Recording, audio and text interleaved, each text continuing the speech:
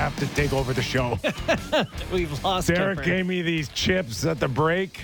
They're called Fuego. You okay? Yeah, I'm all right. Working through it. Just tearing a little bit. They're a little hot. Oh, don't rub your eyes. Prong saved this segment. We're going to Chris Pronger. We're going to Chris Pronger because somebody told me the other day it's been 20 years. Salt Lake City gold medal. And why not get the best to talk about it? Does it feel like it's 20 years? Seriously? You're making me feel very, very old now. 20 years. It does not feel like it's been 20 years since Salt Lake. No. However, when you think about all the different Olympics that have gone on since then, I guess it does date you. But it's exciting to know that 20 years ago, the loonie was inserted, and we were able to knock off the beast United States to win another gold medal. That was awesome. So when I was with the Rangers, the moment I got traded to the New York Rangers, it took all but 5 seconds for somebody to say it's been 54 years since our last Stanley Cup. And you had that, right? Because prior to that, the last gold medal for Canada, correct me if I'm wrong, would have been, what, 1960s? Even earlier? I can't remember. I believe it was close to 50 years. For some reason, 50 is sitting in my head that it was somewhere around 50 years since Canada had won a gold medal in the Olympics, and it might have been the Victoria Nationals or something like that, some team name like that had won a gold medal for Canada. So it had been a really long time. do you remember people reminding you that right away, or was it more to it? Did you get that vibe that you needed to end this drought? Well, I think the bigger part of the equation was we didn't win gold in '98 in Nagano, and so not only had it been as long as we think it was, but there was also coming off the defeat 4 years earlier against Dominik Hasek and the Czechs, and then Teemu Selanne and the Finns in the bronze medal game, and there was obviously a lot of pressure on the team, and with Gretz kind of taking the reins and him and Kevin putting the team together, and all the rest of that stuff. It was and getting off to as poor a start as we did, getting smoked by Sweden in the first game. It didn't get off to a great start, but like everything, cream rises to the top, and we got better with each successive game after that. So it was, I think there was a lot of pressure on the team to perform at a high level. But like anything, a lot of us had never played together. A lot of us barely knew each other other than playing against one another and wanting to kill each other. So tournaments like that sometimes in the very beginning are difficult to kind of feel that chemistry and find the line combinations and the deep pairings and feeling out your goaltender and things of that nature. So that team specifically, much like 2010, took a little bit of time to kind of come together and really solidify the lines and solidify how we wanted to play and how we were going to be successful. But once we did, with each successive game, we got better and better and better. And ultimately, when you play your best game in the final game, you're going to come away with a gold, which we did. Prongs, what did celebrating a gold medal win look like? Did you guys stay at the Olympic Village? Did you guys all head home? What was the aftermath of getting it done? What did that look like? Yeah, it was a pretty quick turnaround. Yeah. We had a little bit of a gathering. I think it was off premise with all the guys in the team and wives and girlfriends and family members and friends of friends, etc. And then I went back to the village and kind of packed up, get ready, because I think I had an early flight to get back to St. Louis to start playing again. We actually flew from Salt Lake to Vancouver with, funny enough, with a couple of the American guys. So I think it was me and Al, and then I think we had Kachuk and Wade and Scott Young, on the plane with us flying to Vancouver, and it was it was quiet on one side of the plane and very chipper on the other. No ribbing was involved. I'm sure. We're talking to Chris Pronger, a Hockey Hall of Famer and member of the 2002 gold medal hockey team. Prongs, you mentioned it. You are old enough where you didn't grow up watching our NHL heroes play in the Olympics. So now it's much different. We know how a guy like Connor McDavid feels about it. But can you compare a Stanley Cup to a gold medal or even a World Junior Championship, or is it all the same at this point? Yeah, no, I think they're a little bit different, in my opinion. And the reason being, you spend 10 months with your teammates and coaching staff, management, ownership, fans, blood, sweat, and tears, playing, the ups and downs of a long season. And having that goal of winning the Stanley Cup at the end, and in the beginning it feels like it's so far off, and then you get to the dog days of January, February, and it just feels like, okay, we feel like we're getting close, and then next thing you know, it's March, and you're getting close to playoff time and that playoff push, and then the next thing you know, it's June, and you're in the finals, and you're playing for a Stanley Cup, and everything's on the line. So from a time perspective, it winning a Stanley Cup, as you know, it just takes everything out of you. And in this case, unfortunately for the Winter Olympics, they're in the middle of our season, and you get 2 to potentially 3 weeks off, and it's in February, the dog days of the season, and a lot of players are exhausted and tired and wore out, and you're playing for your country, and you're playing for, in this case, Canada, 25, 26 million people, and you've got the country on your back, and as we know, hockey in Canada is the lifeblood, and coming away with gold is you're either coming away with gold or you're coming away with nothing, and so for us it was the same thing, and being a part of that is awesome, and especially when you can win on home soil like we did in 2010 in Vancouver. There was no better feeling, but just spending 10 months with a group of players, staff, coaches, etc. There's just nothing that can beat that. Chris, I think you're an interesting guy to ask about this because you have experience with the Olympics. Having been there, obviously, going to the Olympics sometimes can involve, everyone's representing their own country. One thing we've been talking about today is Alex Ovechkin with Russia invading Ukraine, and politics are at the core of everything these days. Do you care about a teammate's politics, and does that come up in an NHL dressing room? Is that even relevant to an NHL team? Because it seems like it's involved in a lot of conversations these days. Yeah, I think it's probably bled too much into our society and how we think. What does that have to do with his play on the ice, and right, how we engage our teammates, and more importantly, how we engage people outside of the game? What does that have to do with anything? I was talking to somebody today. Can't we all just be nice? Like, what do I care? I like that. That's got nothing. That's got nothing to do with A, the game. B, that's bigger world issues. That, do we like to see it? No.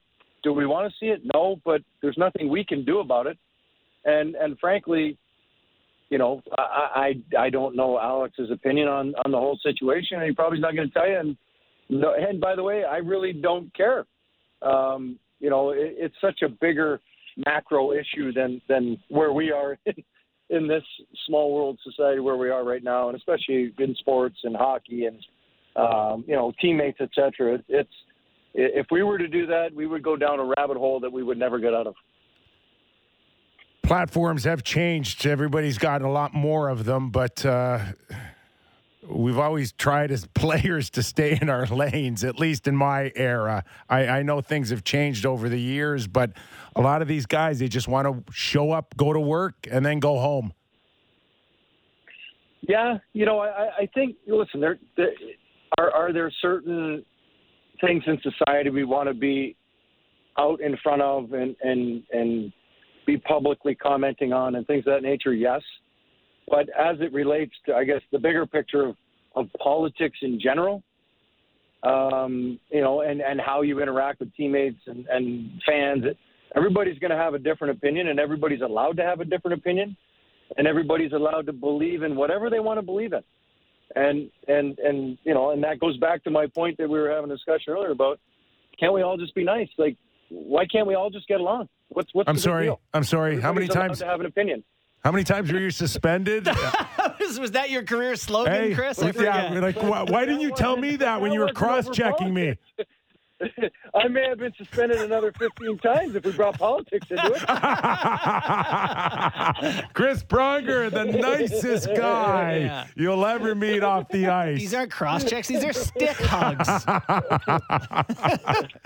Hey, I got to ask you, someone that was a teammate of yours, I'm sure internationally, Marty St. Louis, you're watching him step out of I don't know where exactly to NHL coach. He's having great success. This could only give a guy like you a lot of juice to think, yeah, man, let me try that. Not a chance. No way. Come on. You don't have the itch. Not going to happen. Not going to happen. No, not going to happen. And who knows? I mean, listen, it's early. But for them, I think if you're them right now, you're worried about losing first pick overall. Yeah, he's tanking the tank. Okay. But in all seriousness, are you surprised at the early success that he's had or not really? Are we overrating the X's and O's, or is it more communication? Is it more having this respectability amongst student-teacher? How do you see his early success? I think there's probably a number of factors, but probably the biggest is whenever a coach gets fired, players are on edge. Yeah. Players are trying to earn ice time. They're trying to show off for the coach, for a lack of a better terminology. Obviously a well-respected player in his right, in his time. There's a lot of players, I'm sure, on that team that look up to him. And it's a new voice. It's how he wants them to play may fit their player makeup better than the previous coach. So, there's always a number of reasons why lightning in a bottle. Look at Bruce Boudreau when he got to Vancouver and they went on their run. For whatever reason, either players aren't fitting in with the current coach and they need a change. They need a fresh voice. They need to just tweak something, or they need to just clear their heads and be able to vent and get rid of the coach and get a new one and have a fresh start. There's all kinds of different things, as you know, in sports, especially with athletes, and the mindset is so critically important to how the game is played and how they view themselves, and confidence and swagger and all that stuff actually does matter to a certain degree. Most people wouldn't think that, but when you got your swagger and you're feeling your mojo, you're on top of the world, you're unbeatable. And when you lose that, you feel like you can't skate across the ice. Chris, I'm going to do a bad interviewer technique here and go back to something we were talking about before. Because while you were talking, I just had the Olympics up on my computer here, and I'm just looking at the stats from the 2002 Olympics, and I just have to ask you this. So excuse me for going back to something we were discussing before, but why did no one have any points in the Olympics? Like, I think there's 3 guys who are a point per game, very low scoring. Everyone's kind of 3 points in 6 games. It's spread out nicely, but was the hockey low scoring and defensive? I don't remember it being that way, but I could be wrong. Yeah, no, it was, some of the teams that played, like Germany played the 1-4. 1-4. And I think maybe we only beat them. Well, they literally sat back and had 4 guys across the blue line, 1 guy at the red line. That was it. Wow. So, there was a lot of teams that played that very defensive culture. Bend, don't break. We'll give you the puck all game, but if you make a mistake, we're going to go the other way. I think we may have beaten them maybe 3-1, if I'm not mistaken. It was pretty low scoring for that game. We beat the U.S. 5-2. Sweden, I think, beat us 5-2. And the rest of the games we beat Finland, I think, 3-2, if I'm not mistaken. A lot of the games were fairly low scoring.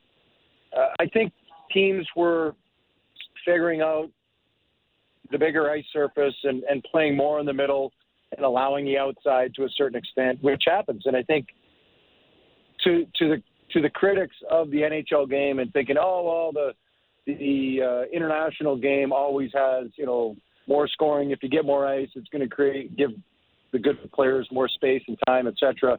And in actual fact, it just gives the bad players more time to recover and cut you off. So, I think when you look at how the international game is played, typically they're very low-scoring games. Who are you paired with, and was there much juggling on the back end, Pat Quinn's team? Yeah, I played with Adam Foote. I played with Al. I played with Blakey a little bit. I played with Jovo. I played with Brewer. I played with a bunch of people. We didn't really have I think Scotty and Blakey, for the most part, were a tandem, if I'm not mistaken. And then from there, we kind of bounced around a little bit. We didn't really have that. The next groupings on the back end, we didn't really have set.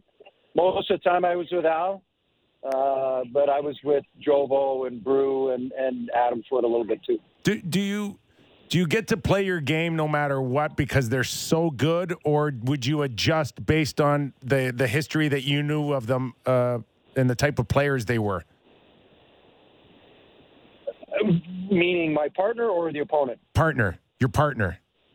Yeah, I typically in those tournaments, I was typically just trying to play D. And yeah, you're trying to get up in the attack and, you're playing your game, but I was focused on shutting down the top lines and focused on getting the puck up to our forwards. When you're playing with the elite of the elite, you're trying to get the puck in their hands as fast as you can, let them do what they do, and then help provide the second, third, fourth layer of attack, and not get out of the way.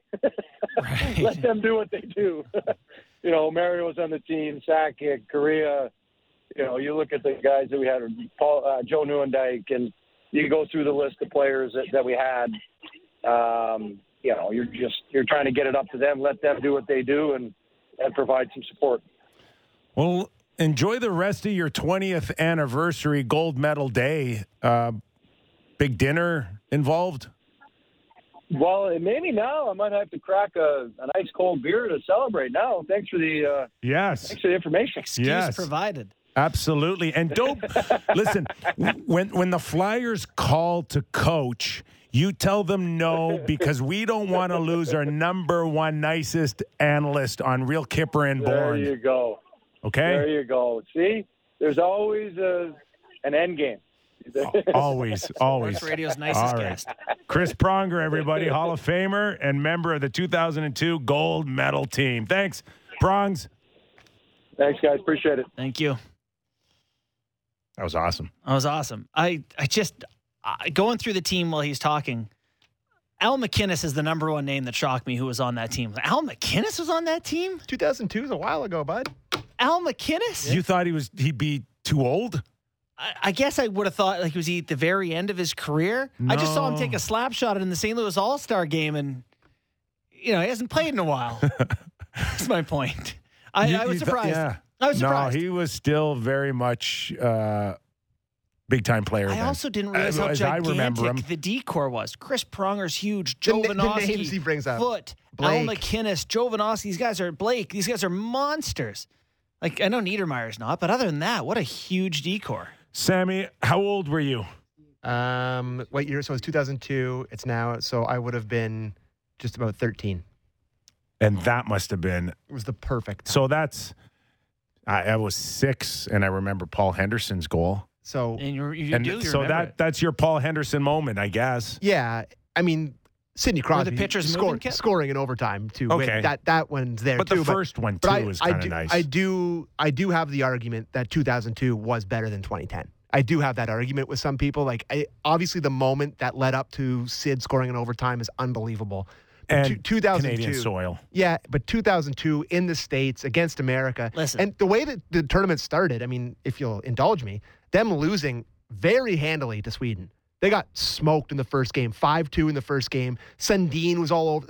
I was extremely conflicted at that age. I was not Sundin. God. If I remember too, Curtis Joseph started and then got replaced by Brodeur. Correct. And if I stand corrected, Wayne Gretzky made a plea as well, a media plea. Oh yeah, it's a crock of crap or something he was saying about the officiating. Remember? Exactly. Took a little bit of tension off of the team, Yes, the sir. focus, put it on me, put it on the officials, get them to regroup. So Genius stuff. Do you think he was playing 3D chess on that one? and then Or just complaining? the thing that gets forgotten is Canada beat Finland in the quarters, like he was talking about.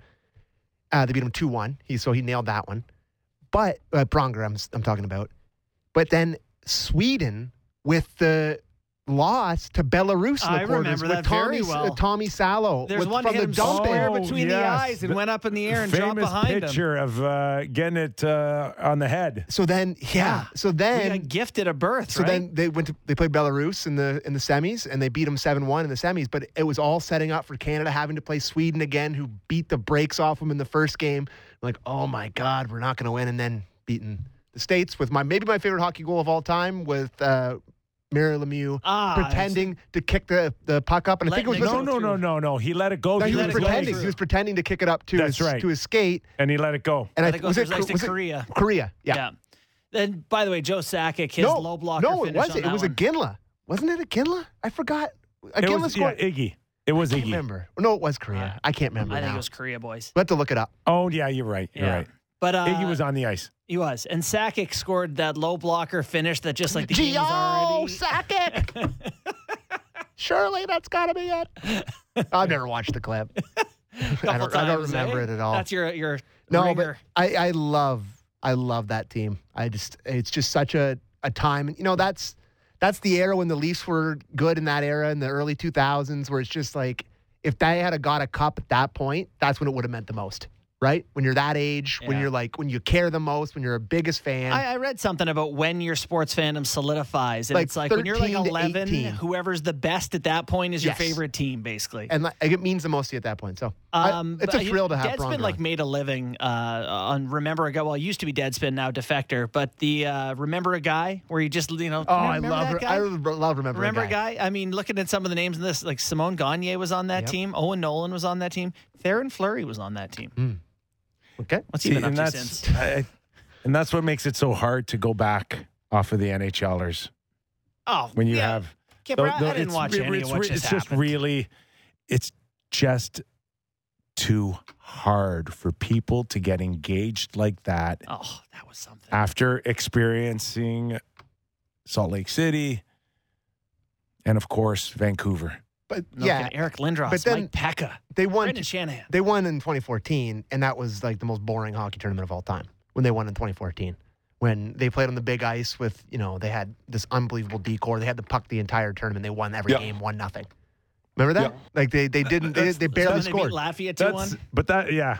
And they beat USA in the semifinals 1-0. And they didn't the game was never close, and they won 1-0. Yeah, I remember that. So Those teams were loaded. yeah, like their decor was unbelievable. I would have liked to seen that team coached by Bruce Boudreau. Just take the shackles off and let him go. But yeah, it was like Doughty in his prime, Duncan Keith in his Shea prime, Shea Weber. yeah. Like they just were stacked. We don't have that anymore. That we don't was have as Kelowna deep as summer we used skate to. when I was coming up too. It Oh, was you decent. played in that? Those guys used to practice in the summer, and I'd like, How'd that go? Can I come out too? Not well for me. Our thanks to Chris Pronger on 2002. Great memories. That was awesome. Yeah, for sure. We'll take a quick break. We got Jim Ralph, a Toronto Maple Leaf radio color analyst, to help us tee up the Minnesota Wild and the Toronto Maple Leafs after the break. You're listening to Real Kipper and Bourne. Breaking down the top stories in the NHL every day. The Jeff Merrick Show. Subscribe and download the show on Apple, Spotify, or wherever you get your podcasts. Thank goodness for Derek Brendale. Yeah, needs some He's love. putting out the fire that I started with those hot chips that he gave me with a Kit Kat. Yeah, if anyone wants to send us a bunch of chocolate, we'll promote it because we eat chocolate all show. It's like working with Circle K. That's a great nickname for him, actually. He's got everything, man. We call him Circle D. Is Hey, that? for sure. So we know Peter Mrazek goes in that tonight. Mm-hmm. And if he can't get the job done, They may have to go to our next guest. Oh, no. No disrespect. You didn't even hear that. No, he's not on the air yet. We wait momentarily for the great Jim Ralph, color analyst. Do you want to talk about goaltending first? Do you ever play goalkeeper? And my only professional hat trick That's right. came That's against Jim Ralph. We start every interview with Jim Ralph with that reminder, by the way. I missed that, boys. What was it? Well, we just said if Peter Mrazek doesn't play well, you're up next Saturday. Yeah, I'm going to admit I'm holding out for the league minimum. You will get it. Yeah, I always have. How about that juggling act the other day by the Leafs? This is the way it is now, right? They spend all day trying to figure out who's up, who's down, and how to save a nickel. Yeah, it's. Well, I know we've got different accountants. That's for sure. But it's what do they say? Kept brighter minds than ours. Yep, for sure. Thank God. How surprised are you that it is Peter Mrazek? Justin and I think Sammy all think that there might be some message sending to Jack Campbell by not giving him this start. Well, I think it's more about just trying to get a win, Kip. And the unfortunate thing is the one win they've got in their last 4 games, which was the Pittsburgh game, with average goaltending, they lose that one as well. So I think it's more of just trying to get someone on a roll, and it's I don't think it's necessarily a message to one individual. I think we've got to try to find something that's going to get us going in the right direction again. And right now, I think if Campbell wins in Columbus, he starts tonight. But it's a matter of trying to right the ship. Jim, how do you feel about the difference in playing styles and how it would affect the Toronto Maple Leafs decor? I found a stat the other day that basically says Jack Campbell freezes more pucks than any goalie in the NHL. Peter Mrazek, I think, uses 2 blockers or 2 boxing gloves or something out there. He freezes nothing. How would that affect the decor differently? Yeah, Peter Mrazek is probably a little more unorthodox. I mean, neither guy is blessed with incredible size like that Pekka Rinne or even Vasilevsky, that 6'3" to 6'6" frame that can cover up a lot of mistakes. So both guys have to be active. But I would say Peter Mrazek is probably a little more unorthodox, and sometimes you see it on great saves, and other times you see it like the Josh Anderson goal against Montreal off the rush, where he seemed to almost turn sideways and have it go under his arm. So I'd say to a certain extent, but a lot of times that's communication on the ice as well, where you'll have defensemen yell freeze it, or play it if somebody's open. So it I do think that if Jack Campbell freezes more pucks, it's probably because his rebound control is a little better. Yesterday, we heard from Sheldon Keefe, and the word of the day for us, anyways, that he used was recalibrate. And he speaks of maybe starting to shift from let's not worry about the offense, but now it's about defense and being on the right side of the puck. And now it's about tidying up maybe your own end or the neutral zone. With 30 games to go, Ralphie, is this plenty of time now to kind of reprogram some of these guys, or are they who they are? Well, but Kip, they were able to do it at the start of the year. I mean, they didn't have Matthews for the first 3 games, but they looked listless. They couldn't get the offense going. And then, once they got that win in Chicago and then they went on that 15-2 run, that's probably as good a Leaf team as I've seen in the last 5 or 6 years during that stretch, where they seemed to be just in control of every game. There was no gambling. There were no ill-advised pinches. The forwards weren't getting caught deep. They were just a very patient group.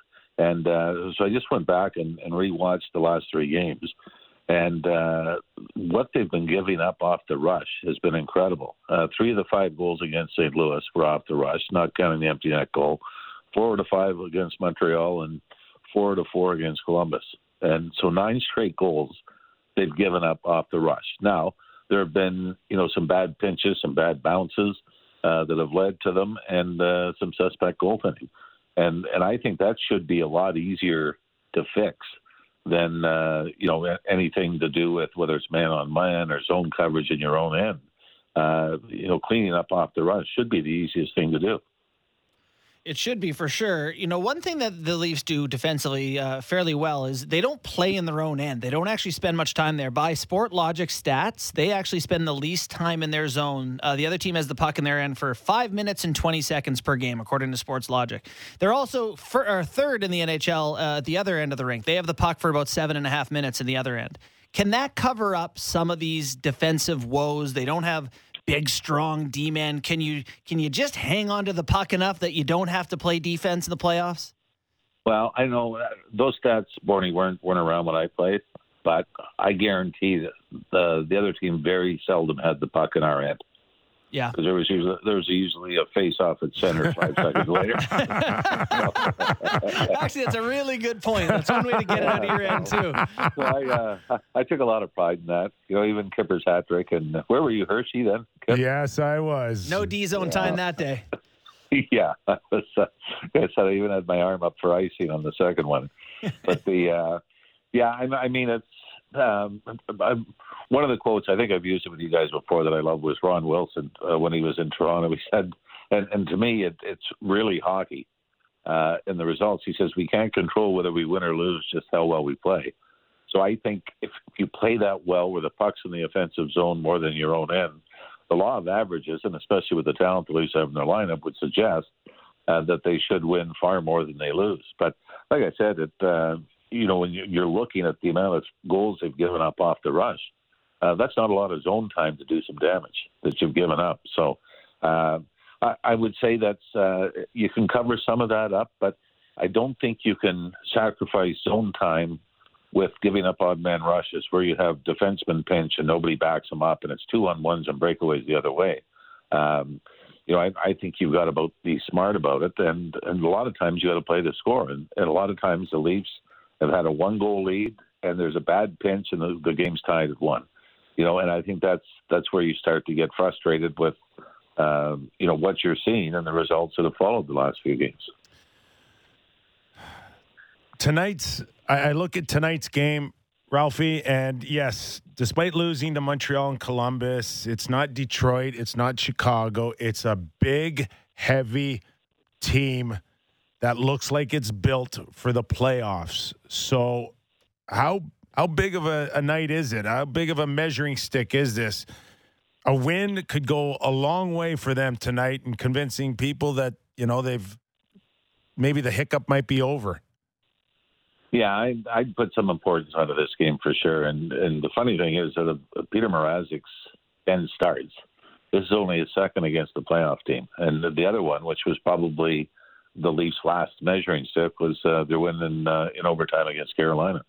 So I think it's going to be important for Mrazek, he's got Detroit a couple of times. He got Chicago, Arizona. He's had a lot of starts that he hasn't been able to pick up wins in, and yet I thought he was probably his most impressive start was a game against Carolina. So I think for him, it's a huge game. But yeah, for the Leafs as a whole. Now you remember the game in Minnesota.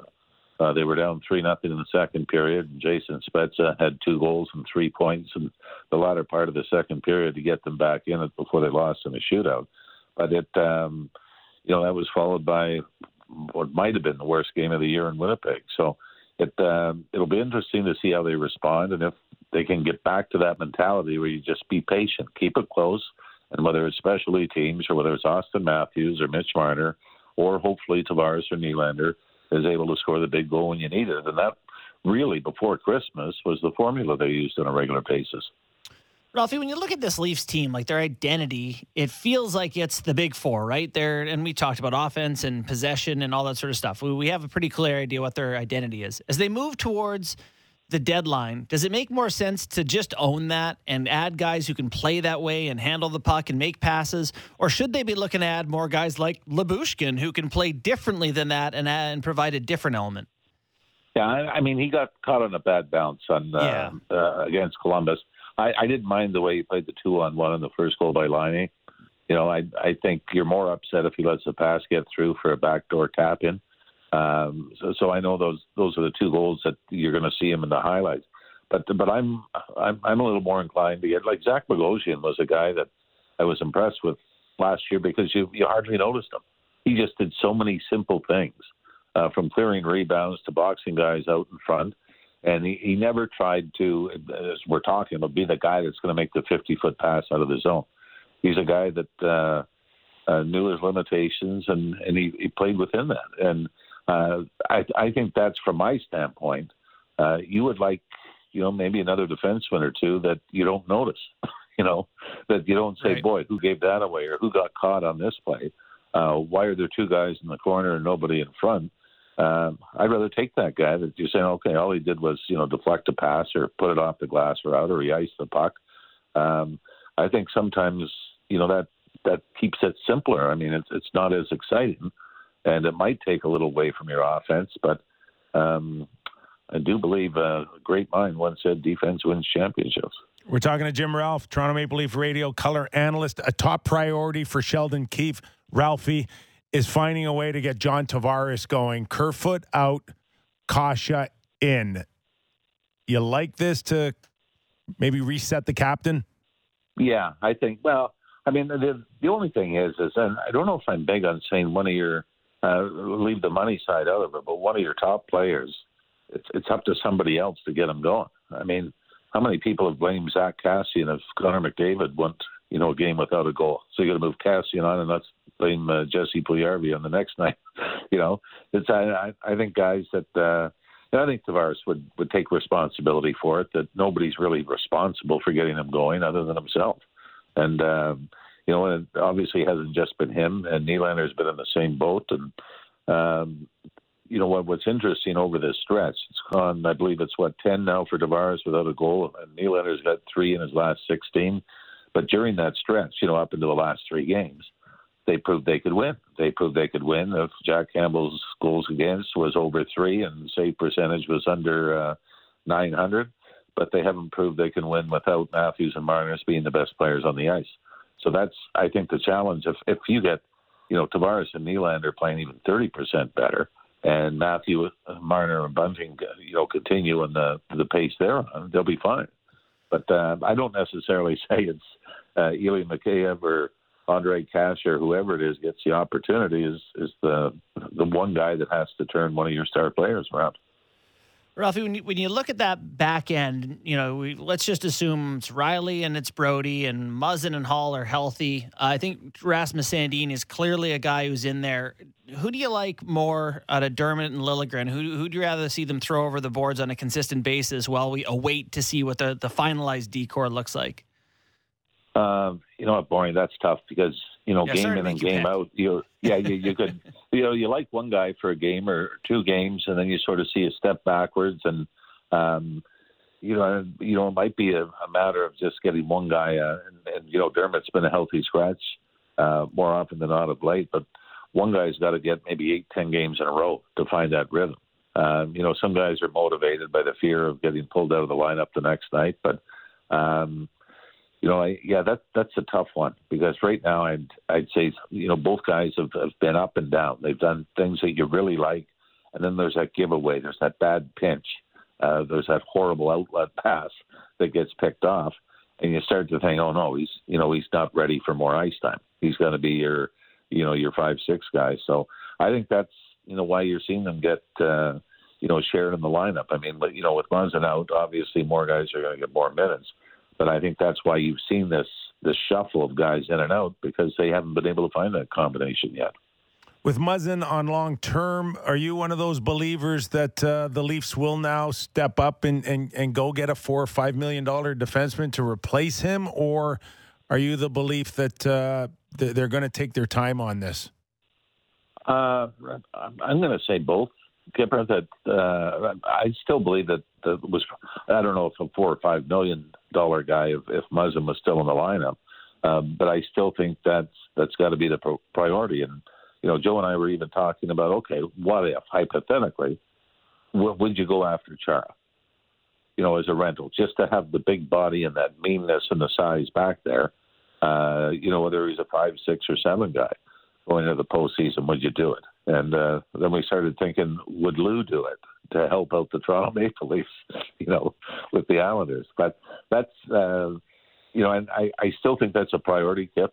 Regardless of the Muzzin situation. Muzzin frees up more money for now, but I just think that that's the one thing that to me would be the number one thing you'd go after, is that hopefully a 3-4 guy in defense, not knowing exactly what it's going to cost you the other way or what it's going to do to the salary cap. Ralphie, we opened up our show talking about Russia, Ukraine, and we're not going to go into that again. But we did talk briefly with Chris Pronger about politics and teammates. Throughout your career, did you ever have to deal with these sort of things in dressing rooms, seeing, political, worldly issues come into the room, or was it always you're able to keep it just hockey in there? Well, yeah, it was usually hockey. I mean, when I was playing, and Kip as well, it wasn't uncommon to have 3 or 4 guys from the States, Americans that you played with. The rivalry then seemed to be more between who played junior in Ontario and who played in the Quebec League or the Western League, and then you'd have scrimmages after practice to declare the ultimate winner of what junior league was better. So no, obviously nothing of the magnitude of what's going on now. Yeah, he's absolutely right. And those Westerners are nuts, too. Absolutely certifiable. The Quebec League, it was always the fast, skilled guys. The Western League was more of the tough guys with the 800 penalty minutes here. And then we always thought the Ontario League was just the well-balanced. We were the perfect mix. Now we got the well-balanced analyst for the Toronto Maple Leafs and Jim Ralph. Ralph, you have a great call tonight. We really appreciate your time as always. All right. Thanks, Skip. Thanks, Barney. Thanks, Jim Ralph. So I just want to pick up a little bit on Ralphie and his comments, and I thought he was bang on. And I'm hearing, again, lots of talk about JT Miller. Yeah. And you made an interesting point before we went on air about people got to understand how the salary cap works. And the further you go towards the trade deadline, the smaller the actual cap hit will go against your overall cap. Yeah. And a $5 million player could end up just being roughly 1.2. Yeah, 1.05 or something. So there's the trade deadline comes with 20% left in the season. So yeah, you look at a $5 million guy, $1 million. So it's not like off the charts to think that they could trade for a JT Miller and fit him in. And you know what? Even without LTIR, Kipper, it's possible to hide guys. Like, let's say Muzzin comes off LTIR tomorrow. It's possible to say, today's an off day. Timothy Liljegren and Rasmus Sandin play for the Marlies today. And you bank that cap space. And then you call them up on game day and you do it over and over and over until you've made $1 million worth of room and you can afford a guy. And they've been really good at doing that. Yeah. Right? They have been, but they've been scratched up against it for so long. But it's possible that they could still do something without LTIR. The only thing I see, and just to kind of reiterate Ralphie's point, is JT Miller is not the priority here. You've got to check boxes right now, and right now, the blue line is the most important box you got to check. You're going to go spend either a first-round pick or a top prospect for JT Miller and not use it on the blue line? That's crazy to me. It does sound crazy, but what the Penguins won the Cup in 2017, if I'm not mistaken, and the decor was like Brian Dumoulin, you, me, Derek, a cat. Like, I don't remember exactly who it was. Letang was hurt, I think. Hainsey. I mean, Cole. Yeah, Cole, Corrado, Daly, Dumoulin, Ron Hainsey, Oli Trevor Mata, Daly was awesome. Stephen Alexi. I'm just going through who was on that team. Okay, no superstars. That's what you're saying. My point. That's exactly right. It's that they were so good up front that they just needed their D to be okay. Get it up to our guys who are just going to play down there and score and be tough to handle. I do think that you can overload one of your positions enough where it can offset. If you're not terrible in the back, and the Penguins weren't terrible in the back end that year, I don't think the Leafs are terrible in the back end. I know he's a luxury item. It's a nice luxury, right? How do you game plan against the Leafs? They can keep Nylander in that process, and it's Bunting and Matthews and Marner and Tavares and Nylander and Miller. And the name that I saw floated out by Andy Strickland, who does a good job in St. Louis, he's got the pod with our boy Cam Jansen, he said that the Nashville Predators are actively shopping Philip Forsberg, which he's got 26 goals already this year. Which is surprising with where they are, but they've been on a bit of a slide. Maybe they're looking around. Maybe they're seeing what they can get for him. Or he's not going to sign. He's not going to sign. You got to go spend $9+ for Forsberg moving forward. Yeah. But so I rent him? I would love think you to rent him. Love him. That guy. You want to talk about a smell insults from a line? Put a little left wing Philip Forsberg with Willie Nylander and John Tavares, and you see what a little. Is he not just a winger that scores like anyone else? No, he's big. I don't see Forsberg. Well, you guys are nuts. You don't like Forsberg? Well, I like him. He's not my top priority. Here's the thing. I would much rather have him than JT Miller. Like no comparison. Yeah, see, not me. I do not agree. Well, why? Well, for one, Miller has another year in his deal, which I like. Okay. So that fits. But into, also, he makes you're 5, not not 9. You're not re-signing Forsberg. Well, maybe if you include Willie in the deal or something. Okay, again now, though, I'm going to just keep pounding this. You're Kyle Dubas. You've bought in for over 4 years of Willie Nylander, and now you trade him 20 games before the deadline. No way. I'm just saying. And now you're scrambling, and you still lose in the first round. That don't make no sense. Come on. That don't make no sense. You know who a team was very heavily invested in here in Toronto? DeMar DeRozan. There is a point where you have to say, this is what's best for our team, even if, we love this guy and think he's a great player. The other thing, too, is I'm not buying in on the Forsberg's going to get traded. No? No. Why not? Because it's Nashville. And Nashville love their hockey, and they come to the rink. It's a small enough community. They've tasted playoff hockey.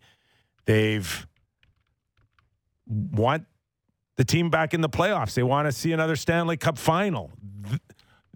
He's arguably their best forward. They're not going to understand Forsberg gone for a first rounder and a prospect.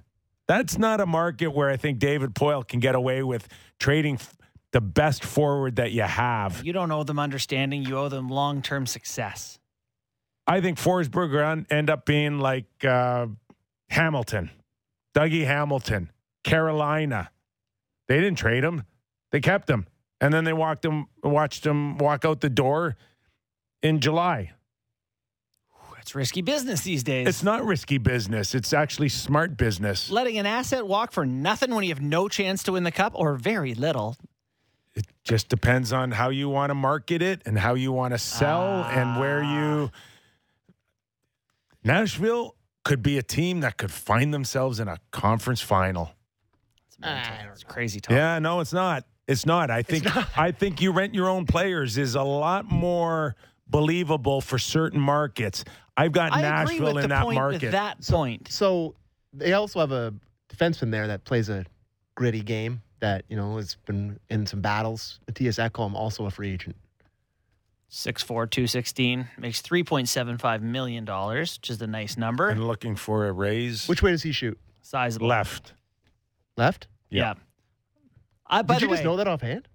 I got this weird thing. See, people, are you one of those people that's such a hockey thing? I can't remember if I took out the trash, if I locked the door, but I can remember a guy that I played with 40 years ago if he shot left or right. This is an absolute deficiency of mine. Couldn't agree more, buddy. I spent like 15 minutes the other day trying to figure out which way Austin Matthews shoots in my head. I was like, just picture, so he's on that flank, so he catches it, so he's a left, okay. If you went through like all my beer league team and were like, which way does this guy shoot? Guys I've been playing with for 8 years. I wouldn't be able to tell you which way any guy shoots. And some guys are like Kipper, and they'll be like, he uses white tape, toe tape job, Ekholm, left shot. I like Ekholm, though. I do, too. Yeah, there's lots if they're looking it's just a weird thing. If they're looking to sell, if they're selling guys, that's a guy I'm looking at. Well, that's too. the. Where are they in the standings? Unfortunately, they just beat the Florida Panthers. Come from behind Nashville's going to be one of those teams in 3 weeks that are going to be. Man, they're winning 608 winning percentage, 62 points, fourth in the Central behind Minnesota, St. Now, Louis, go Colorado. tell your fan base in Nashville that we just lost Philip Forsberg. Here's what I tell them. I say, first the rounder. St. Louis Blues traded, who was it, Kevin Shattenkirk, well, in the midst of a cup hunt, and then the next year used some of those assets to win a Stanley Cup. We're a good decision-making franchise. That's what I tell them. And they say, don't care. But Don't whatever. care. We like to go out on town. Have you been to Nashville? Never been to Nashville. Oh, it's awesome. Heard it's great. Yeah, it's fun. It is. Tootsies. Skyrocketed every game. up the list of places to go watch a game for sure. Okay, another thing that I'm looking towards Minnesota and Toronto, and it started with our interview with Bill Guerin, general manager, yesterday, is I just loved the way he spoke about his team. And what I loved about him and is that he said, we want to be a team that can beat you every which way. Mm-hmm. So Not everyone has that luxury. I look at Billy Guerin in his career, and I think highly skilled guy, could skate, heavy, fight, Will slash you over the hit, head. In practice. right? Yes. Whatever it takes. So I look at the Minnesota Wild and I go, there, he hasn't even been that long, but the characteristics of a Bill Guerin, the way he played, was kind of shaped into his team. Totally agree. Love And Bill Guerin. there is the connection. I look at tonight. You know what I think? Bill Guerin's team Uh-oh. versus Brendan Shanahan's team. And I look at Brendan Shanahan Same and type say of player. what you will. He's not the coach, he's not the general manager, but he's the president. And I think similarities. Bill Guerin, another level, even Hall of Famer.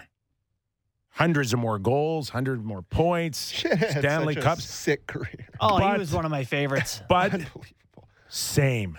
Beat you every which way. Mm-hmm. I'll outscore you. I'll outskill you. I'll fight you.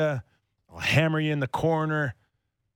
He won gold 2002. And I go, that's not the characteristics of this Toronto Maple Leaf team. You know what's interesting is I respect. It's an interesting parallel. It is. But I respect the idea of Shanahan being a guy being like, all right, the game is changing, and I want to be at the forefront of that change. I know. But the game is changing. A lot of people, have seen that coming. When it's but it changing? hasn't changed away as much as they thought.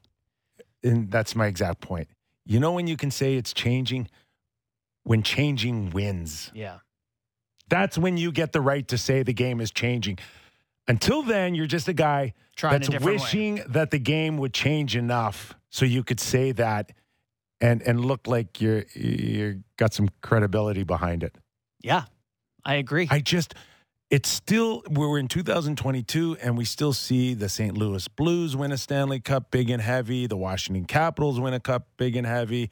The success of Vegas early was big and heavy.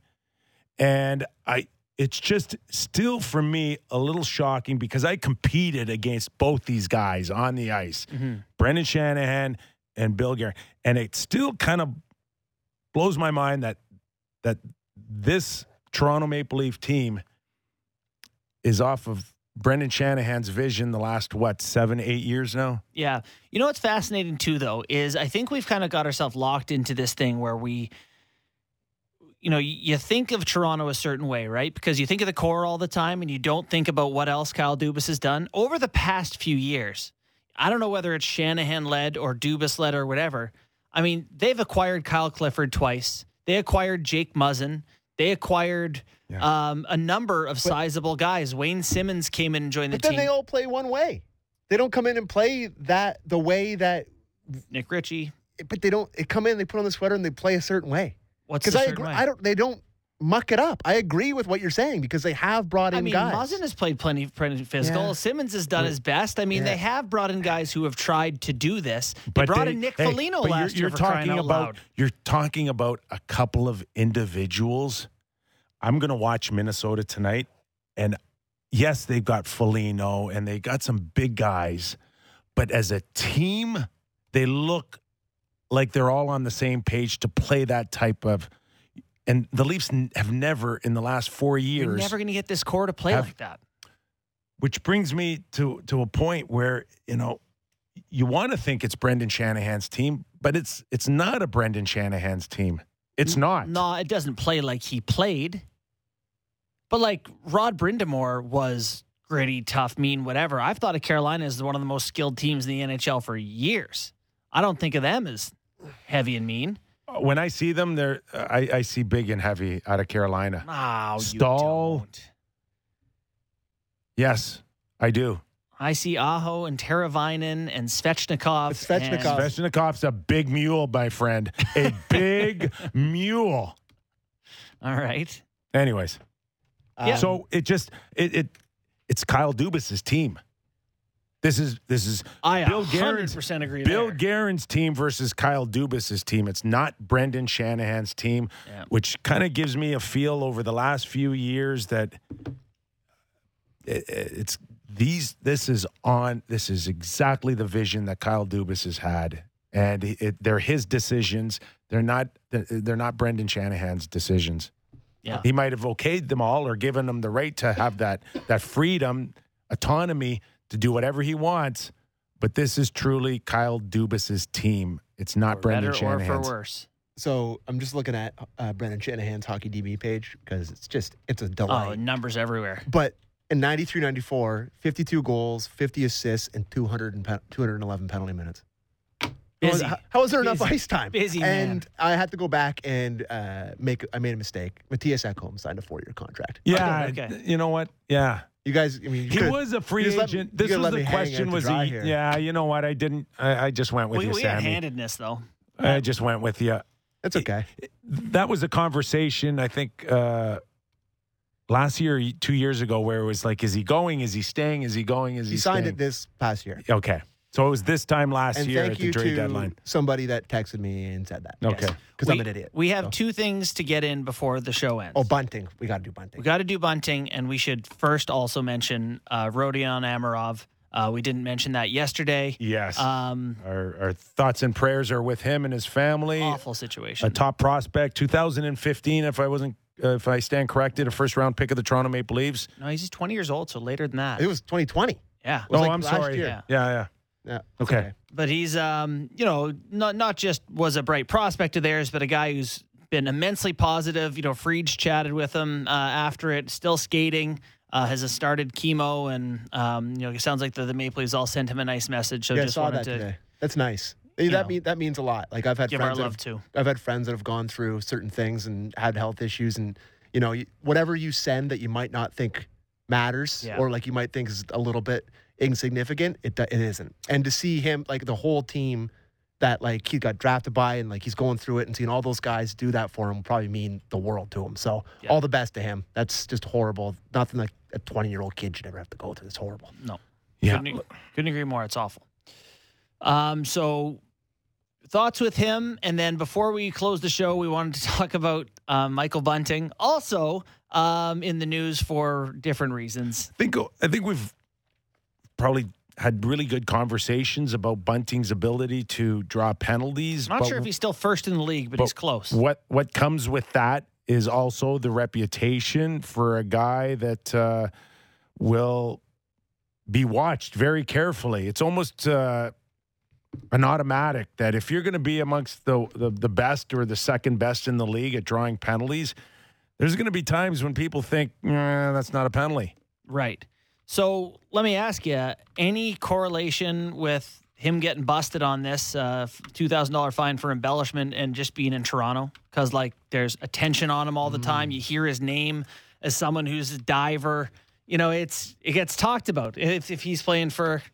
Well, there's always going to be attention on anything with Toronto, and there's 31 other teams to remind you of that. Right. Whether it's a suspension or if it's Spezza's knee, whatever the case is, there's always going to be people that think that they get preferential treatment, or sometimes from Leaf Nation, including Sammy, they're getting screwed. Oh yeah. And is it okay to be a diver? Do you care when you reap the rewards as often as Bunting does? I hate it. I like the introduction of the embellishment list, fine, and for them to go public on Bunting would mean that he's quietly had a letter in his stall with a From few the league? warnings. Like, hey, Yeah, they come with warnings too. They really? don't just slap a guy. So they don't like it. And once you're on that list, it's almost as if you can't shake it the rest of your career. Would you like to hear the top 5 in penalties drawn? Yes. Number 1, Connor McDavid, 35 penalties drawn. Number 2, Michael Bunting with 31. Pierre-Luc Dubois, Tim Stützle in 4th. And number 5, Kadri. Always top 5. Top 5. Our boy. Yeah. So I'm kind of caught in the middle on this with what you were talking about, because I definitely see the side of it that he plays for the Toronto Maple Leafs. Everyone talks about how good he is at drawing penalties. I see that perspective as a Leaf fan. I understand that. But the other side of it is he does dive a lot. Oh, he drives a ton. Dives every game. Oh, yeah. Dives No, every no, game. it's- to me- it's to not me- like there's to me- no merit to this. We had this conversation a month and a half ago, and you just know it was coming. And I said, you got to pick your spots. And, you know, he probably should be really careful, because you want those calls in the playoffs. Yeah, that's one thing. And if you go through large stretches where you don't look like you're, you know what hurts Bunting the most for me is once he falls down, it's the dramatic time to get up. And then it's like the gopher that's looking for 6 more weeks of winter or not. where Well, the my head boy comes Wired up. Willie. Yeah. And you're kind of like looking at the official, but you're not. And you're like, that stuff is no good. It's annoying as a teammate. However, let me say, 31 drawn penalties for this guy. The Toronto Maple Leafs are first in the NHL with in power play percentage at 31%. Quick math off the top of my head, that's about 10 free goals he's drawn for this team by putting them on the power play. Yeah. You know, versus being a guy who doesn't draw penalties. You just don't want it to dry up. You're right. That's all. Yep.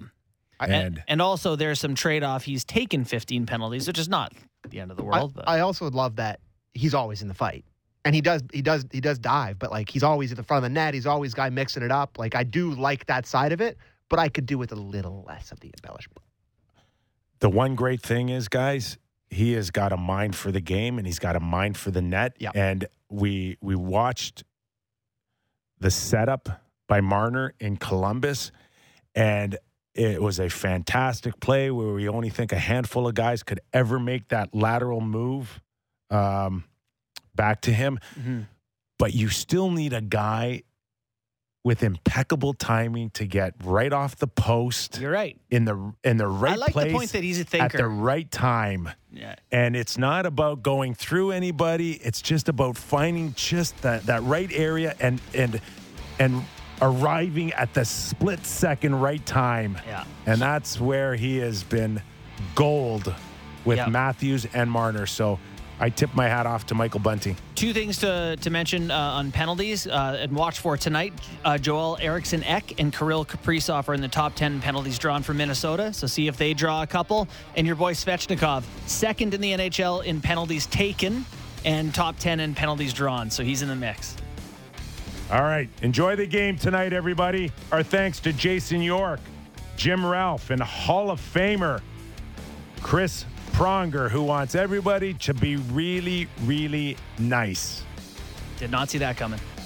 Nick Kiprios, Justin Bourne, thanks for joining us. Give us a rating and review on any of your platforms on your podcast. Have a great night, everybody.